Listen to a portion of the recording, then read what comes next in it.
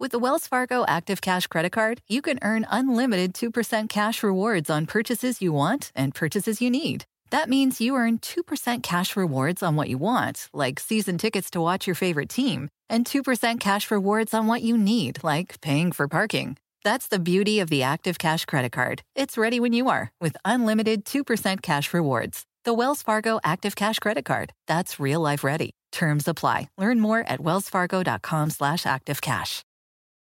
Shopify is the global commerce platform that helps you sell at every stage of your business. With the internet's best converting checkout, 36% better on average compared to other leading commerce platforms, Shopify helps you turn browsers into buyers. In fact, Shopify powers 10% of all e-commerce in the U.S. Sign up for a $1 per month trial period at shopify.com/podcastfree. All lowercase, shopify.com/podcastfree, shopify.com/podcastfree.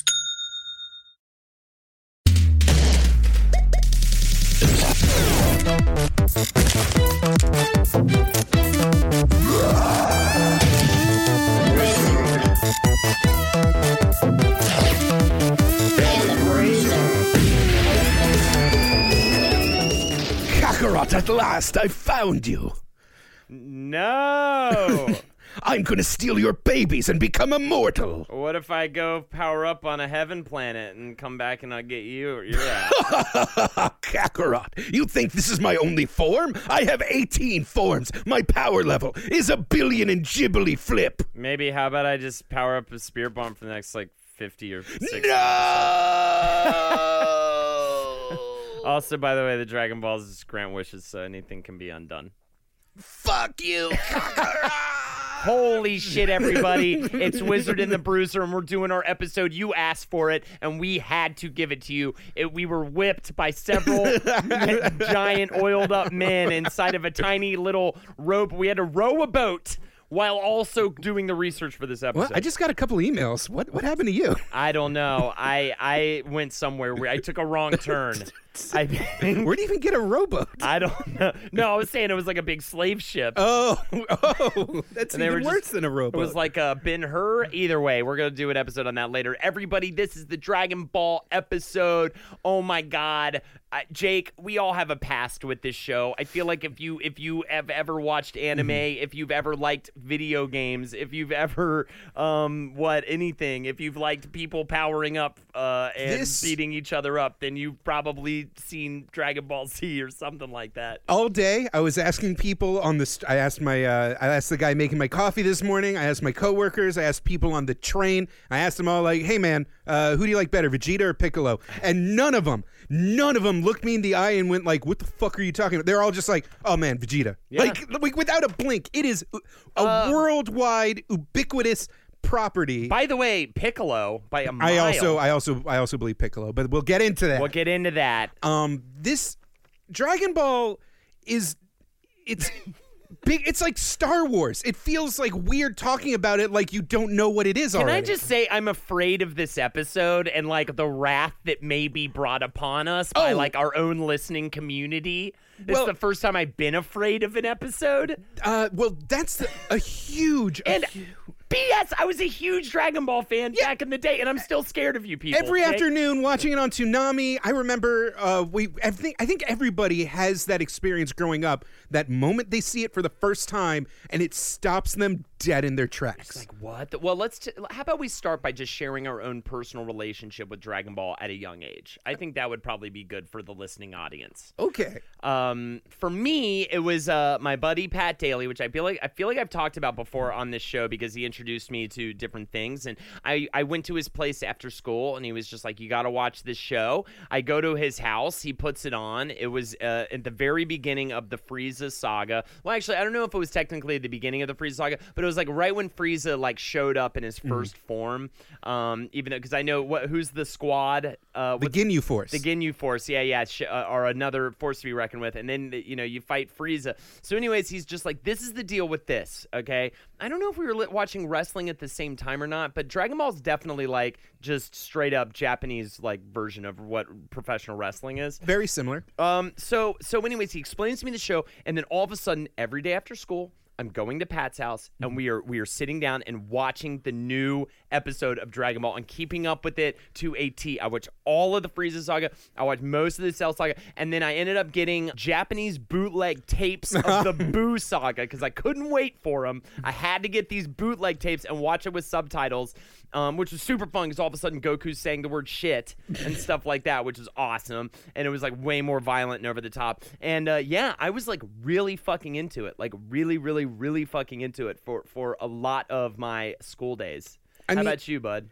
I mean, it's terrifying because by the time it came to America, Dragon Ball Z was already over. Yeah. It had aired completely in Japan. So it was kind of like that Wild West days of old Nintendo games and stuff that like we were so far behind Japan that the thing we wanted the most in this world was out there. You just had to like go to the black market and like find a guy. Totally. Because also even when the tapes came out, they were like mail order tapes, like the DVD sets. Like you couldn't just go get them necessarily. You had to like go find them or mail. You had to go through a catalog or hope that your Suncoast Video at your local mall like happened to have a copy. That was the thing. I remember one time I was getting weed from this guy that like shouldn't have been hanging out with people my age, and I went to his place and he had all the DVDs, and I was like, whoa, this guy is like the coolest guy ever. And he was like a manager at like the Mellow Mushroom, and like he lived in some shitty apartment. Fucking good. And looking back and now I was like, that guy was definitely not the coolest guy ever. Oh yeah, that's what growing up's about.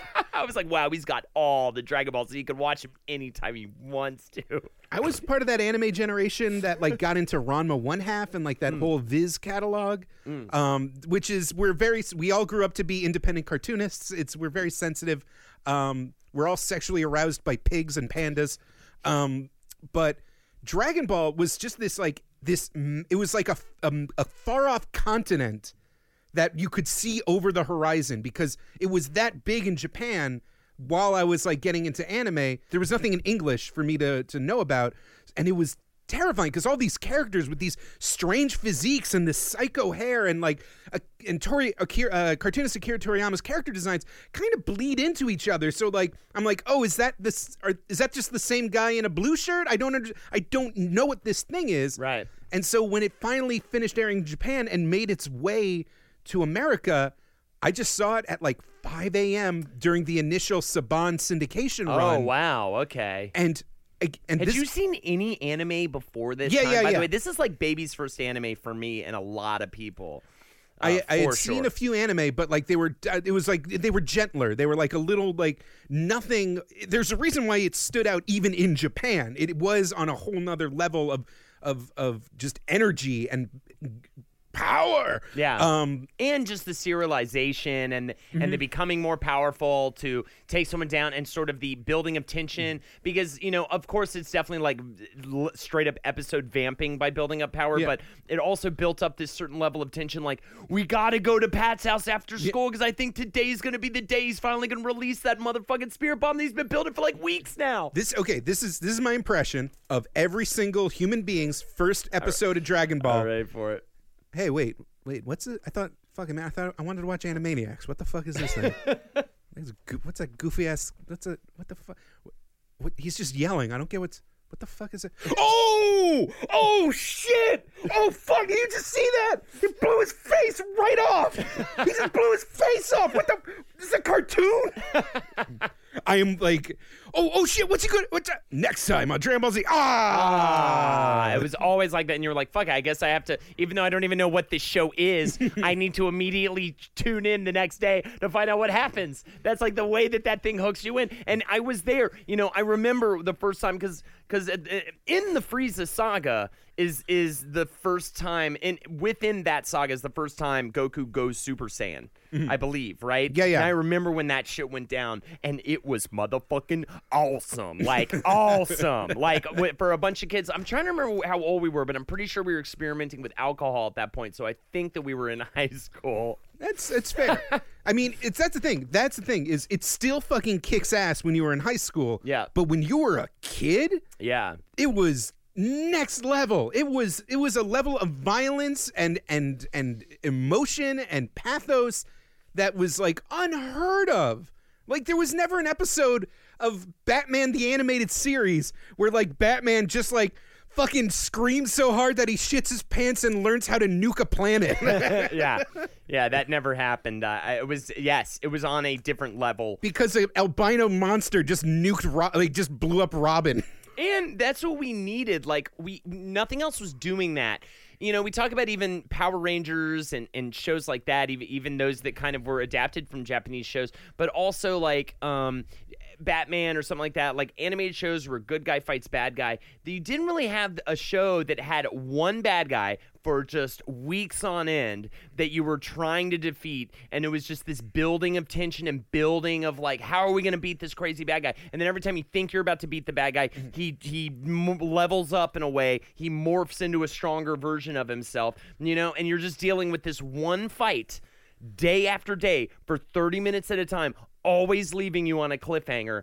I mean, it was just a brilliantly concocted formula that just kept people tuning in just episode after episode after episode. And there were fight animes in Japan. Like Dragon Ball Z wasn't the first one to do that. Oh, and I'm talking more about American audiences when I'm referring to this specific But there's thing. a reason why Dragon Ball Z finally made the leap where like because there's tons of shit that's super popular in Japan that like comes over here and no, like Hatsune Miku, the Monster Hunter series, like there's all sorts of shit that like takes over Japan and we don't care about. Lady body pillow hugging pillows. Oh, my friend, lady body hugging pillows has never been hotter. I can't go walking down the street without seeing everyone with there. It's like anime girl on a pillow. It's like fidget spinners and naked women screen printed on pillows. Just all the kids are into it. God, I love a fidget spinner, man. I don't care. Why don't we take it back to how this whole thing was concocted? It all starts with a baby-faced, adorable, hardworking cartoonist. Oh my God, Akira Toriyama. When he was in elementary school, all of his classmates drew, imitating anime and manga as a result of not having many forms of entertainment. But he stepped above. He loved to draw manga versions of his friends, and he ended up winning a contest at a local art studio for a pick of 101 Dalmatians. How adorable, Jake. So he just sort of, everybody was kind of doing it. It was just kind of the thing that all the kids were doing. But he just sort of excelled at it, and ended up he actually worked at an ad agency for quite some time early on, and then ended up quitting to pursue the manga industry. And his first story debuted in Weekly Shonen Jump. Now, we've talked about Weekly Shonen Jump, right? I think we have. We should definitely like kind of cover a little, because Weekly Shonen Jump. We're going to get into the history of manga if we do that. I know. Well, it keeps coming up in everything that happens, but essentially and correct me if I'm wrong, because I tried to look into this as much as possible. It's a weekly magazine, right? Where it was pretty much generally running manga strips like Dragon Ball, Naruto. There's so many different. What happens is the same way that we have like TV networks and like lifestyle websites. There are the comics industry in Japan isn't about individual titles. It's about these like very targeted channels, these individual publications meant for specific genders on a very, very segmented age kind of spectrum. Yes. So Shonen is the young boys boy magazine. Right. There's also like seinen and all these other different genres. Younger women, older men, like it all kind of blurs together. But Weekly Shonen Jump would arguably be like the most successful, popular of these things, right? It's like being a comedian and having your show on Comedy Central. If you're a cartoonist interested in having a hit manga, you want to be on Weekly Shonen Jump. And they have constant reader polls, and they work very closely with merchandisers. The editors there kind of work like network executives. In fact, Toriyama's editor at Shonen Jump was the guy that actually got his initial contest entry and personally called him and said, like, yo. He didn't win, but yeah. But it was Kazuhiko Torishima, the editor at Shonen Jump, that like understood, like, listen, with a little bit of guidance, you could conquer the world. Right. But and this magazine went way back. First released on August 1, 1968, launched by Shueisha Inc. Good God, I'm going to butcher every single Japanese title. The publisher was founded in 1925. They were doing World War II, or after World War II, they started a manga line called Omishiro Book, and that led to Weekly Shonen Jump. Here's some titles of Weekly Shonen Jump that you may have heard of. Death Note, Yu-Gi-Oh!, Hunter x Hunter, Fist of the North Yu-Gi-Oh, Star. you Philistine. No, it's not Geo. No. Like Neo Geo, but Yu-Gi-Oh. It's like my favorite Army American cartoon, G-Joe. Oh, what is it, Neo Geo? That makes no sense. JoJo's Bizarre Adventure, Bleach, of course, I already mentioned Naruto, and One Piece. I mean, this is like the fucking place to be if you want to do that kind of anime manga shit. Right. And if any, but like Dragon Ball is kind of the hit. Yeah. Like basically the entire publication's history is them chasing that fucking magic Dragon Ball of a hit, because Shonen Jump, as the publisher of the manga, gets a cut of all the merchandising and licensing for being the publisher. Made so much money off of that. Well, before Dragon Ball, the first story that debuted by him was called Wonder Island. Ended up being a collection later on of different kind of one-offs that they call Tenkoban, or standalone one-off mangas. Wonder Island is a story about after...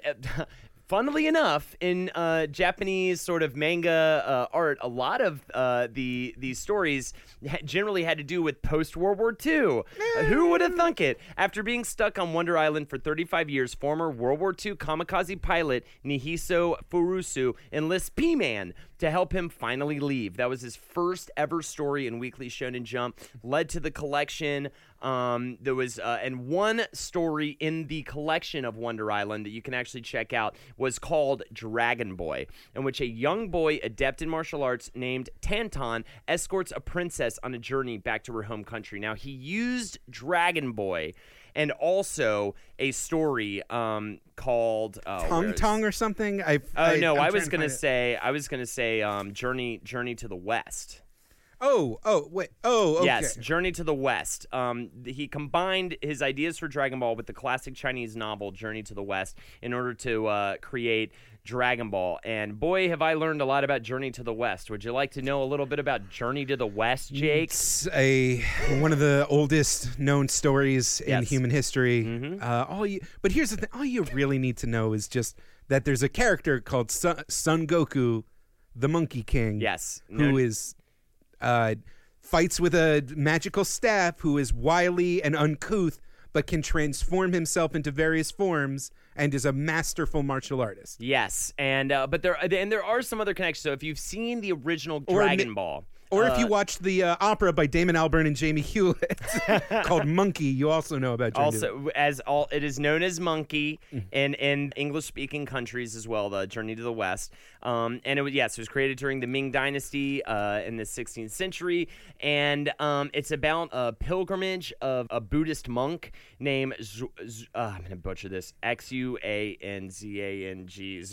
Zhanzang. I didn't even touch You don't need to know about Journey to the West. Zhanzang is Bulma. Okay, that's what you need to know. You need to know that Zhu Beiji, the 8 Precepts pig, that's Oolong in Dragon Ball. Also, Sha Wujing is Yamcha from the original Dragon Ball. That's Friar Sand, a Celestian curtain-lifting general. You've got just because Oolong's a pig and there's a pig in Journey to the West, and just because Yamcha's a desert bandit and the other characters are the Sand Monk, and just because Goku is a monkey boy, and there's Son Goku the monkey. It is 100% just because inspired. Bulma is on a holy mission to find the Dragon Balls, and the priest is on his way to deliver Buddhism to the West, doesn't mean there's a parallel completely contradicting the thing that I was trying to cut you off from. Yamcha wants to wish to not have a nervous feeling around women. And I love that Oolong, the pig, his Dragon Ball wish is for a pair of panties. And that's from the original Dragon Ball. Now, all of those things, by the way, are from Dragon Ball, the OG series. Now, that might sound like a far throw from what Dragon Ball Z was, and there is a good explanation for that. Now, originally, if you're going through the manga, and if you are looking for the work of Akira Toriyama, the Adventures of Goku, there is no line between Dragon Ball and Dragon Ball Z. It is like a total reboot situation. Now, no, I'm saying in the comics, it's not. It's all just volume 1 to volume 100. Oh yeah. It's all Dragon Ball. There's no Z. But what happened was while Dragon Ball was airing, it was a hit in the 1980s.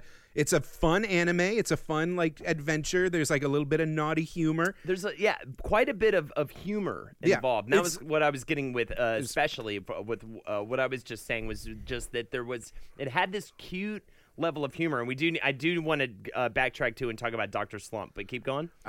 So there's a level of humor. There's world-faring adventures. The villains are kind of bumbling. Emperor Pilaf and the Red Ribbon Army are, they have their more serious moments, but it's kind of silly. It is ostensibly a comedy adventure manga. The fighting was influenced by Jackie Chan, who is arguably a very funny, kind of silly martial arts style sort of actor. As the series progressed, Toriyama kept upping the stakes, and the threats started getting bigger and bigger. There would be a greater focus on the Tenkaichi Budokais, the martial arts tournaments, and the entire series kind of shifted from this fun kind of deal to just, the Dragon Balls were kind of, in a way, almost secondary because these huge world threats kind of emerged, specifically the Piccolo saga. Yes. King Daimo Piccolo, the old evil Piccolo. I didn't know this, by the way. I really like Piccolo. Piccolo is on the side of Goku and all those guys in Dragon Ball Z. I didn't know Piccolo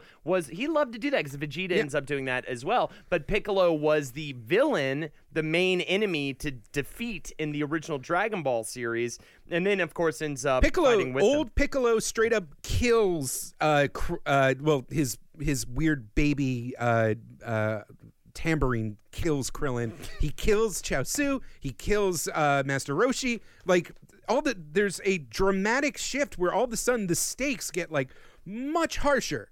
And what happened is the Dragon Ball anime was kind of losing ratings. It was still a massively popular manga, but just the anime wasn't doing well in the ratings. Yeah, it never really did kind of hit initially like the manga did. And the manga didn't become hugely successful until the Tenkaichi Budokai martial arts tournament. That's when people really got turned on, and that's why, of course, they ended up moving more in the direction of these fights and becoming more powerful. So here's what happened. Kazuhiko Toroshima, who is again the original editor at Shonen Jump, that was this is the kid. We got him. He had a big cigar in his mouth. He was always known for that. He's kind of that guy. In the story, he's that guy. Right. And that's kind of his job at Shonen Jump, is to guide the talent in a direction that will make Shonen Jump more money. So his idea was to ditch the animation producer and head director of the Dragon Ball anime, who had been with Toriyama's work since Dr. Slump, which was another popular comedy series. And I would love to just wait. I don't want to cut you off. Yeah. I want to talk about Dr. Slump a little bit. Let me finish. Yes, I want you to finish first. God, it feels we should go. I want to go back to just talking about how cool muscle boys are, because that's what we can. Okay, so Dr. Slump is a tiny girl robot with um, roller skates. And that came before Dragon Ball Z. I just love the fact that you look at a picture of Dr. Slump and what that manga anime was, and then you look at Dragon Ball Z and you're just like, wait, huh? Yeah. How did that? But it's like Naughty Dog's story, It's exactly. like going from Crash Bandicoot to fucking Uncharted 4, It's going from Crash Bandicoot to The Last of Us. Yeah, exactly.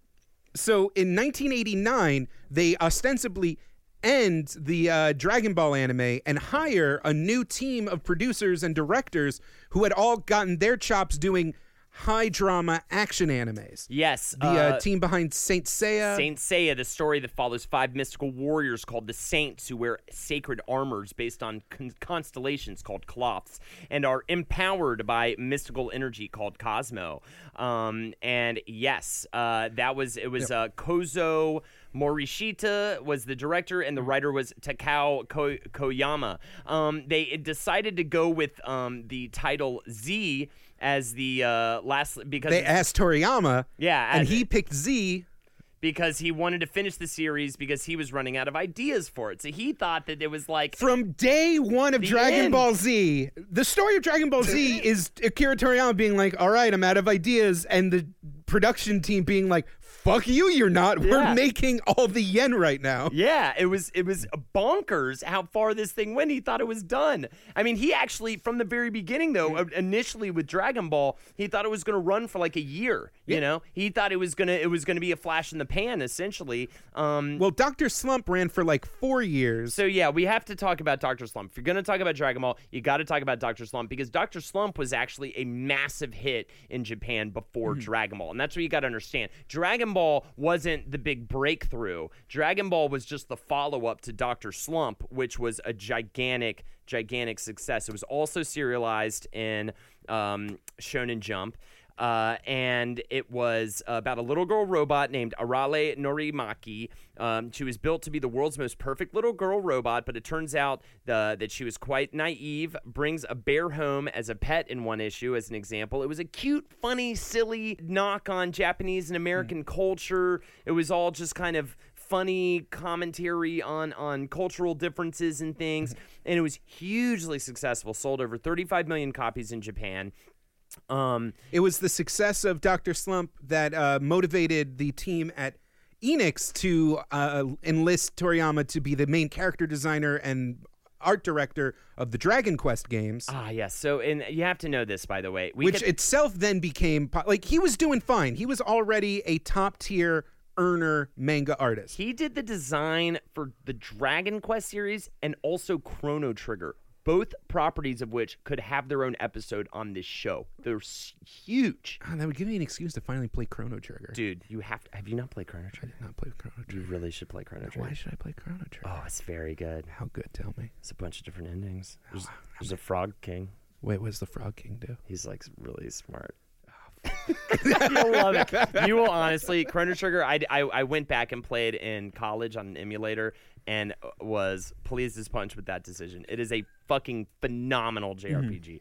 Anyways, though, he's a part of massive properties, in other words, like massively successful properties. So going back to Dr. Slump, it was incredibly successful, but even though it was so successful, Toriyama wanted to stop it after about 6 months because he said it was a self-contained comedy each week. If something didn't work, the author had to change everything.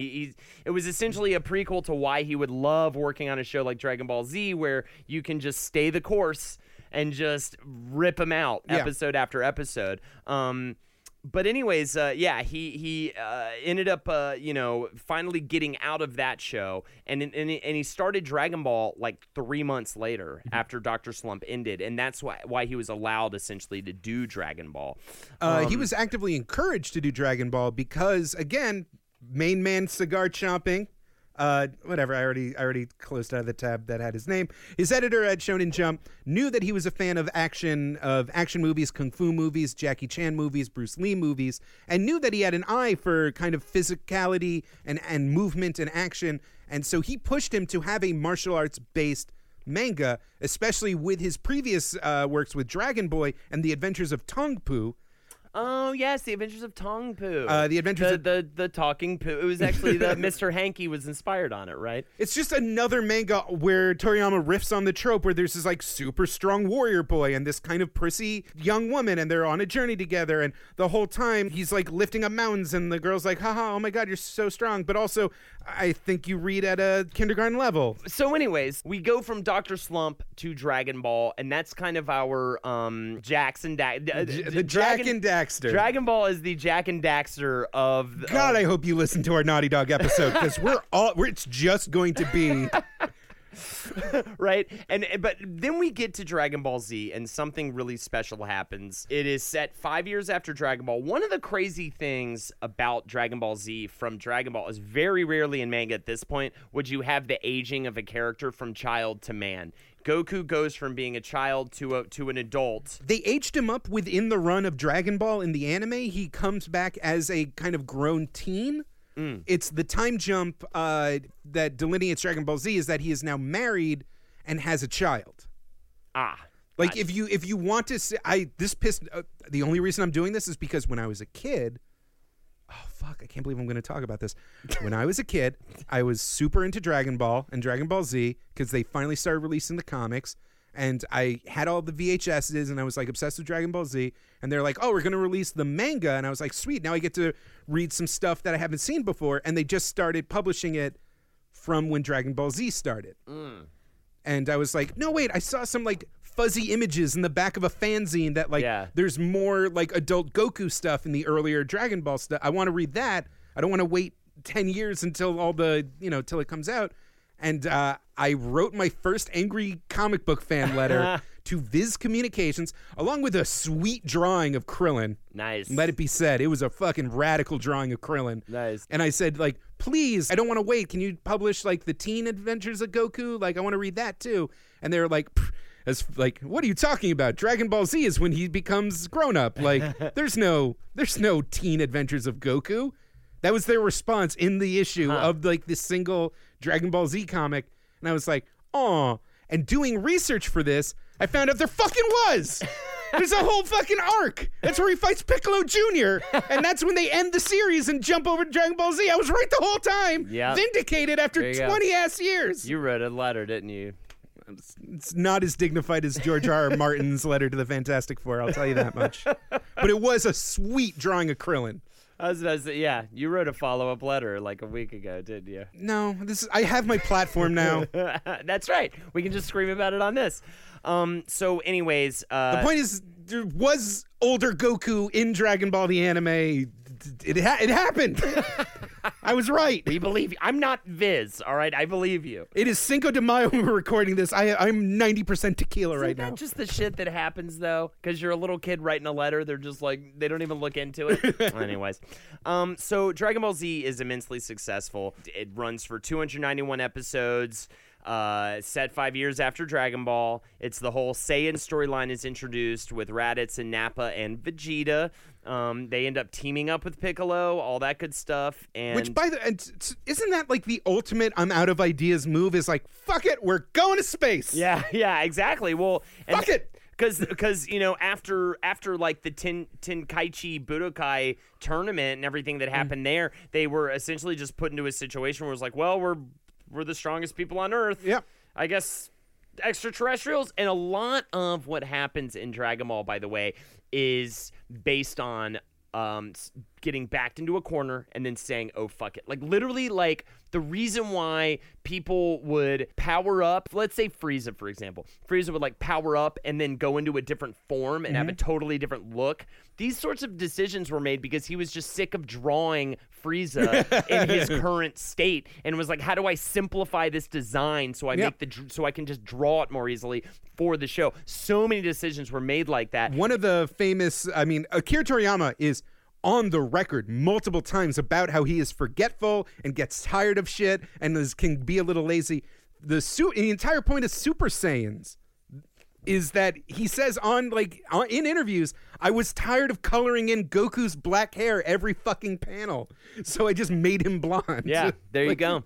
It was a lot of that sort of decision making, which makes so much sense, Jake, in hindsight. A lot of people talk about how there's a lot of plotting consistencies. I mean, especially in Dragon Ball Z, where there's so many moving parts and so many kind of like reality distorting pieces in movement. Mm-hmm. That like, oh, well, why didn't you use these Dragon Balls to wish those Dragon Balls back to life? Or like, why didn't you use this technique to do that? And it's just because Akira Toriyama was just fucking, he didn't pay attention to the past. He just had the blank sheet and a new deadline in front of him.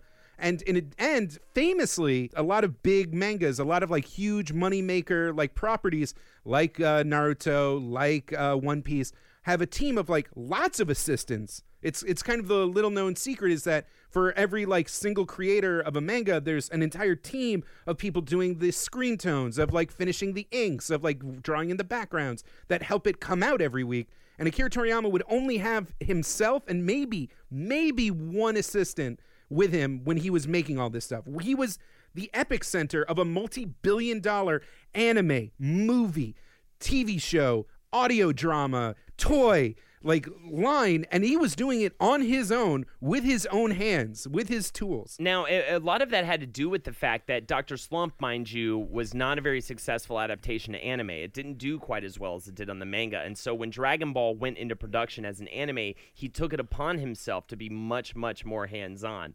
And that was definitely a big part of why the anime was so successful, and why when he was hands-off in a certain movie we'll talk about in a little bit, why that ended up being a horrible fucking disaster. Boy, I loved watching clips of that movie earlier today. Oh, God. We'll get there. We'll get there. So he enlists these new directors. The show's a big hit.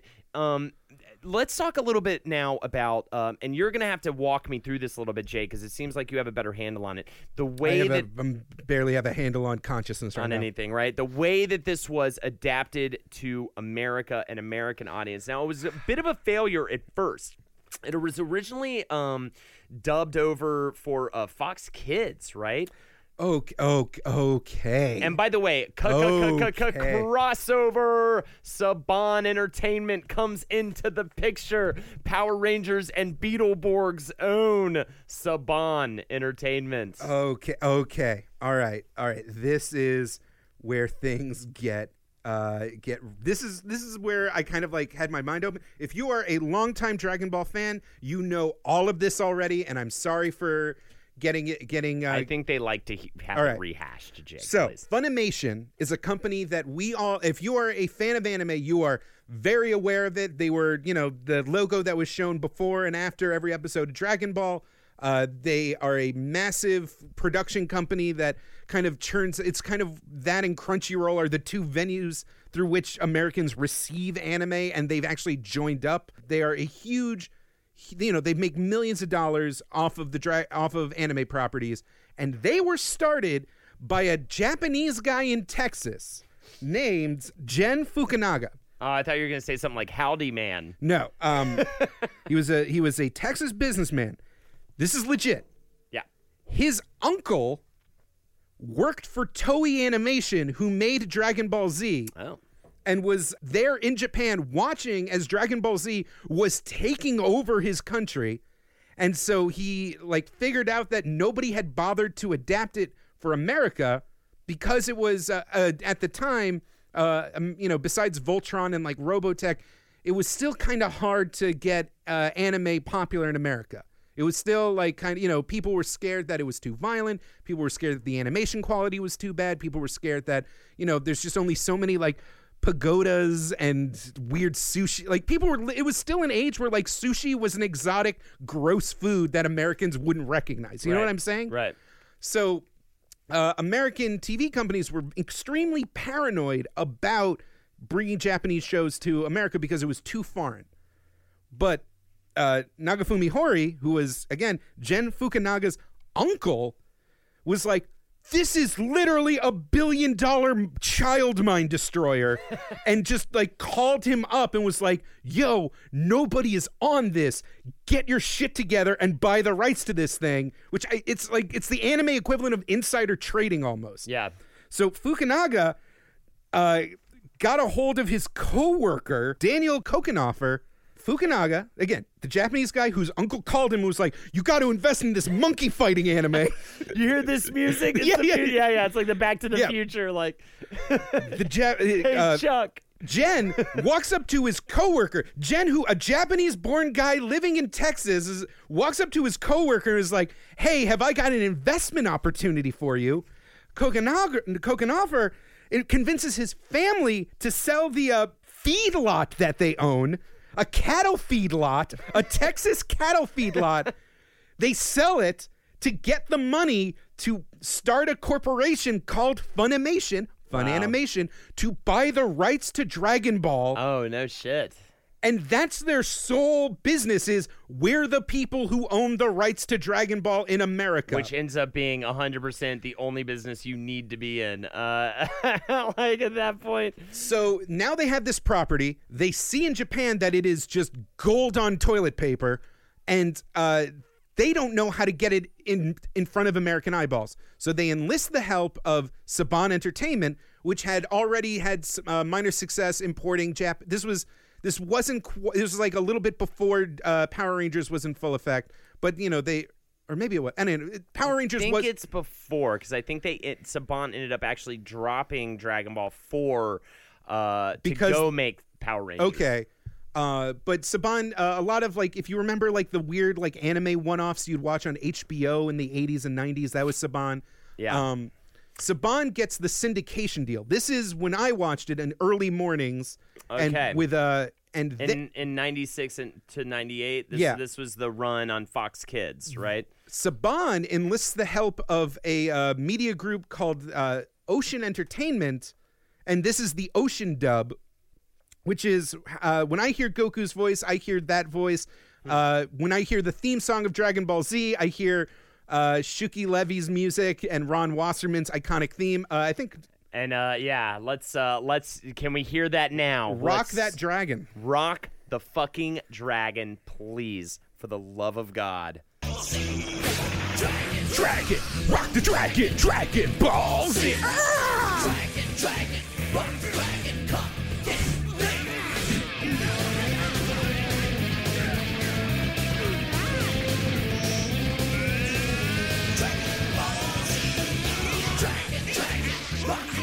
Dragon Ball Z.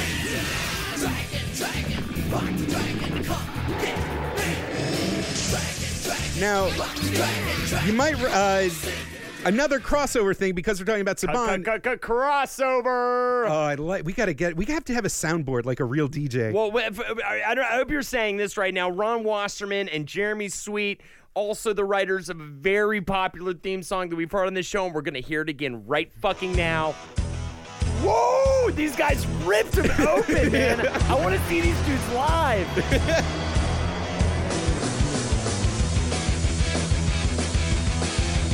If you heard rockin' guitars, you heard a Saban Entertainment Ron Wasserman guitar lick. All right, that's all right. Fine. Let's go Power Rangers. If you associate certain audioscapes with being pumped up and 12 years old, that's because they were all made by the same people. Right. So they released this in first run syndication, which means that it was available to individual television network affiliates to air during times where their main networks didn't have something slotted. The same kind of slots where infomercials show up, local news, regional kids show like Fucko the Clown. You know what I'm talking about. So when you actually got to see Dragon Ball Z was rare. It varied from district to district. You didn't know when it was supposed to air. It was kind of this weird secret. Saban also was not shy about cutting down on content and editing things out to make things palatable for American audiences. My personal theory is because a lot of these regional TV affiliates oftentimes were super religious. So that's why in Dragon Ball Z, in the 2-season run that kind of launched it, is why the t-shirts that say hell now say HFIL, and it stands for the Home for Infinite Losers. When Goku dies and falls off Snake Way, he doesn't go to hell. He goes to the Home for Infinite Losers. And when all these super villains are firing energy blasts with murderous intent, they don't say, I'm going to kill you or prepare to die. It's always, I'm going to send you into another dimension. And characters are like, no, he just got sent to another dimension, because you can't kill people on a kid's cartoon. Right.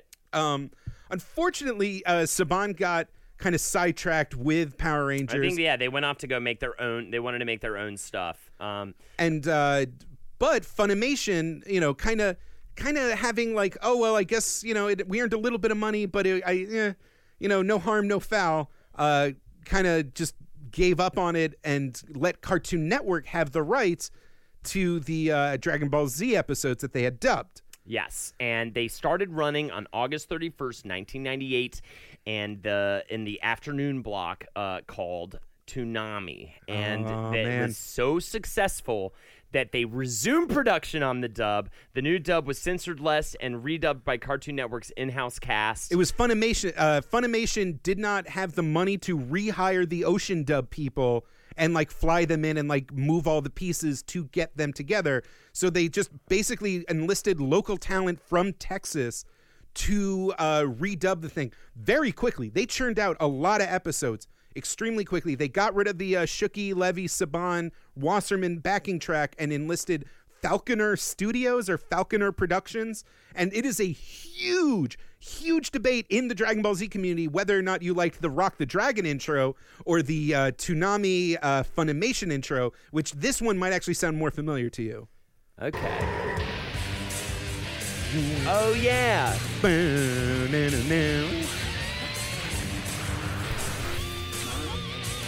Hold on, wait. Either way, ripping guitars. Wait. Where's the riff? I need to hear the riff. Wait.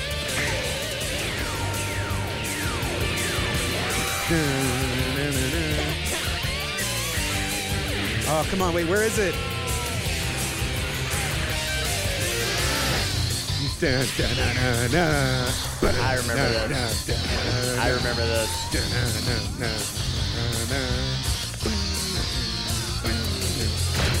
Anyway, so that's when Goku's voice changed to the current voice of Goku. All the voices, for the most part, that we hear in movies now and in the Dragon Ball Super dub and like everything that has happened since was from this initial Funimation team that was hobbled together super quickly because Funimation did not expect that 2 years after they made this huge risk to bring Dragon Ball into America, Dragon Ball Z specifically into America, that finally it would catch. Just massively. So now we're at like 1998. Mm-hmm. So like Dragon Ball Z is like long been over. Yeah. Long over. And you can get all of it. Like I said, I mean, I got a bootleg tape way before the Boo saga even landed on Toonami. I watched the entire thing via like a weird old like bootleg VHS tape. So here's why let's keep going history-wise. Sure, yeah. So the Dragon Ball Kai happens as well. In the 20th anniversary, there was a revised version. They did improvements and corrections and things like that. It's also where they like went back and like redubbed the older Ocean episodes that like in theory they didn't need to, but now it's more consistent. Right. You've got to understand, too, if you've never seen this show, you have to understand, I have to lay this out very plainly, like nothing would happen in an episode a lot. Like literally an entire episode would just be someone going, for like literally an entire half an hour. It would just be a person going, like just trying to just become more powerful so that they can take down the evil person. Or it's literally just like two people would just be sort of very quickly punching each other. Or there'd be like a very high stakes confrontation that was like right around the corner, but like Akira Toriyama literally was like, they were making the anime as Toriyama was drawing the manga. So like they needed just time to like catch up and have enough story to use. So they would just be like, all right, I know you care about this, but hear me out. What if this week we just follow Captain Ginyu if he was in Bulma's body? That'd be wacky. Or like, hey, listen, I know like there's a Cell Saga or whatever, and like, what if Piccolo got his driver's license? Oh, that'd be silly. The Piccolo driver's license episode is actually pretty great. Somebody on Facebook was like, I very much hope this is mentioned at one point in this episode, so I'm glad you just mentioned it. His t-shirt says something real dumb like cool boy or something. It's very funny. Vegeta's shirt says bad man, a pink short sleeve button down that says bad man. I know that it spawned 15 films, which a few of them I saw. I believe I saw the Tree of Might. Boy, what a dumb thing to say on Piccolo's shirt.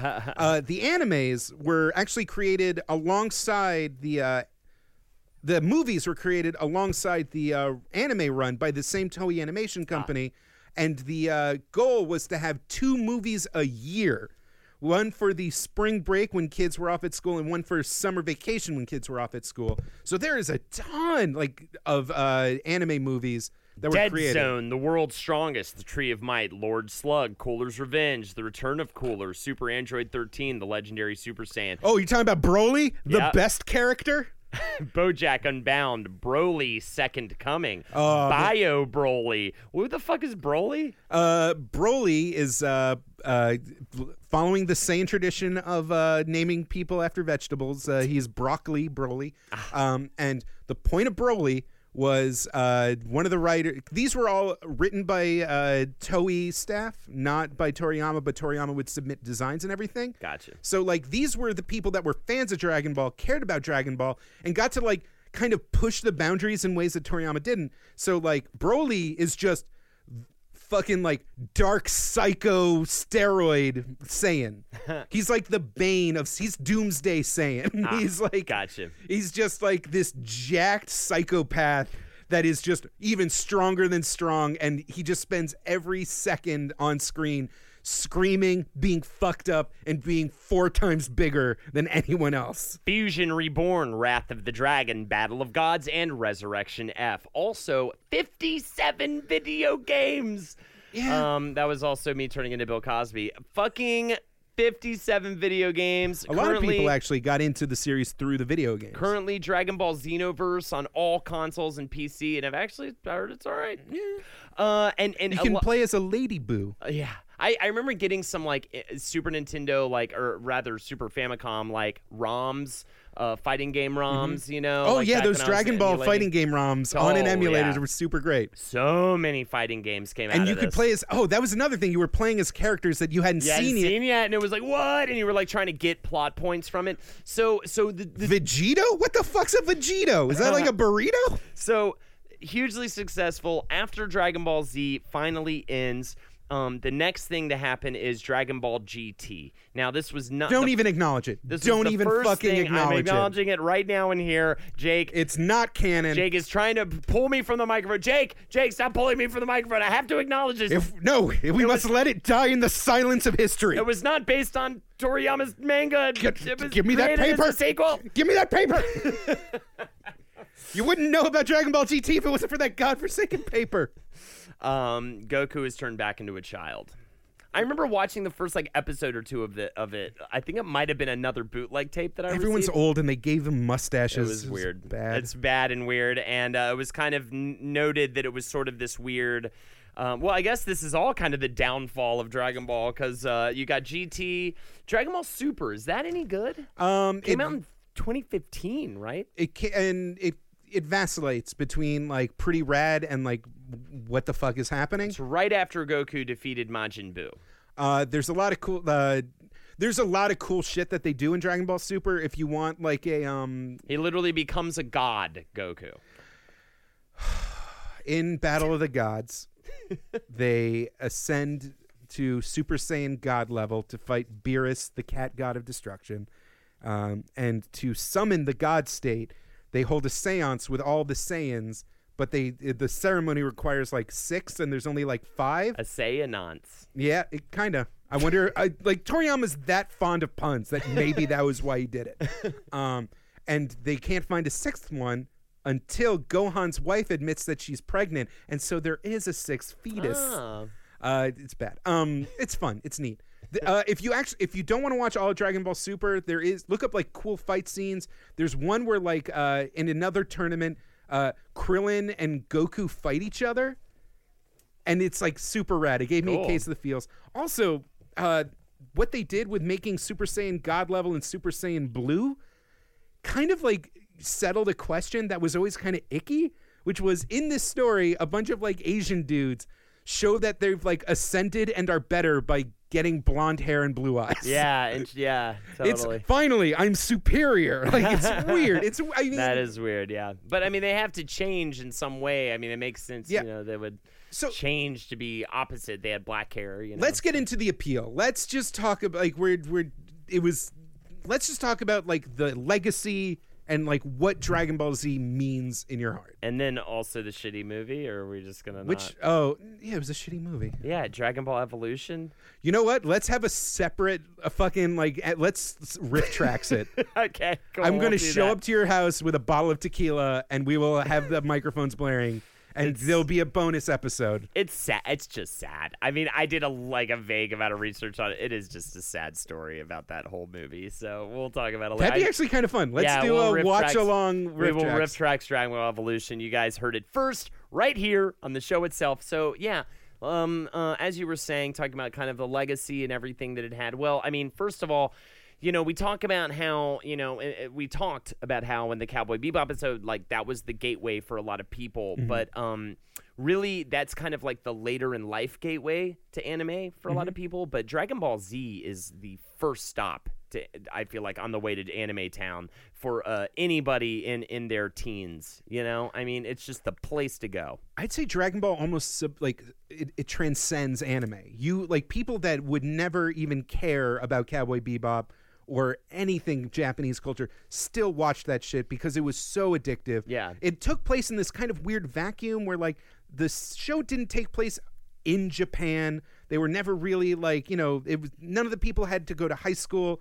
All the cars were like this. Fucking Akira Toriyama does amazing vehicle designs. Like all the little hovercrafts and motorcycles he designs are fucking cool. Everything he draws, I'd be like, fuck, I want to ride in that. And you could jump in if you had you might want the help of like one bro dude saying like, this dude's this dude's this, that lady's this, and that dude's this, and you're like, okay, I am in. Like, Dragon Ball Z series literally came to America in media res. Like there was no jumping on point. It's just like grab on, fuckers. There it is. You have to fight Frieza. Let's do it. And like professional wrestling, there's like the matter of strength and like power and kind of feeling powerless and growing and kind of like, again, like Wonder Woman also, like being bound and constrained and hopeless and just like raging through it and breaking through and beating down the obstacle that you thought you couldn't surmount is such an addictive, universal emotion. Absolutely. Like, I have one last video, just like, this is Goku screaming his ass off as he turns into Super Saiyan level 3. Hell yeah. This is what being 13 years old feels like.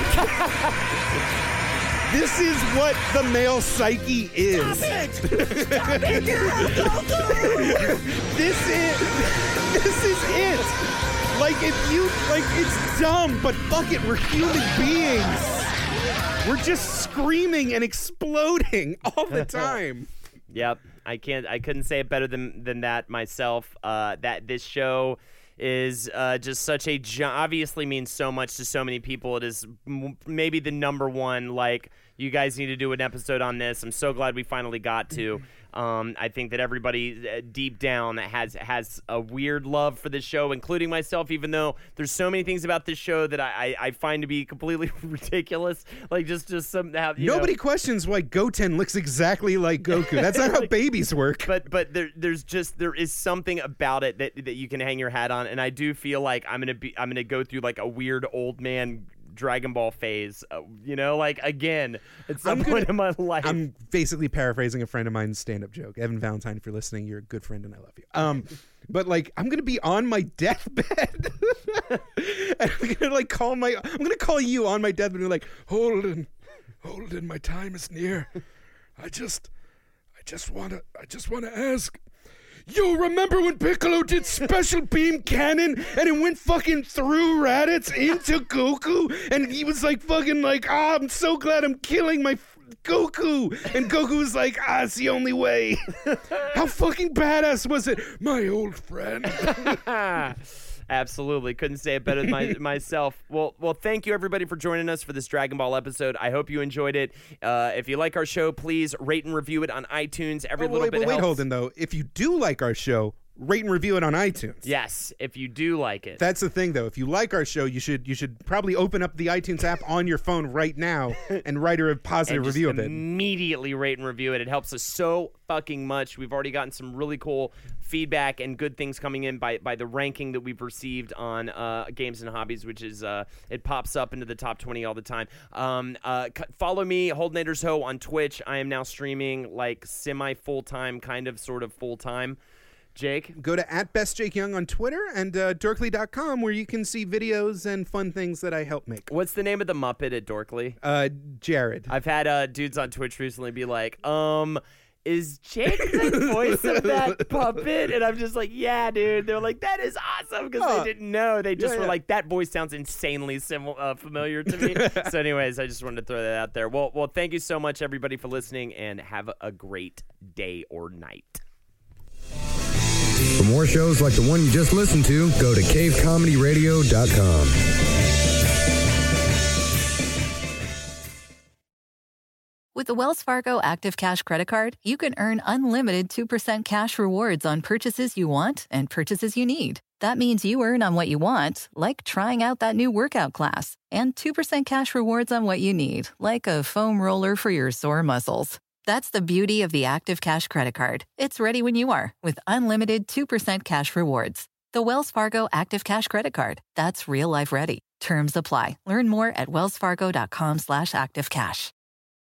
Shopify is the global commerce platform that helps you sell at every stage of your business. With the internet's best converting checkout, 36% better on average compared to other leading commerce platforms, Shopify helps you turn browsers into buyers. In fact, Shopify powers 10% of all e-commerce in the U.S. Sign up for a $1 per month trial period at shopify.com/podcast free. All lowercase, shopify.com/podcast free, shopify.com/podcast free.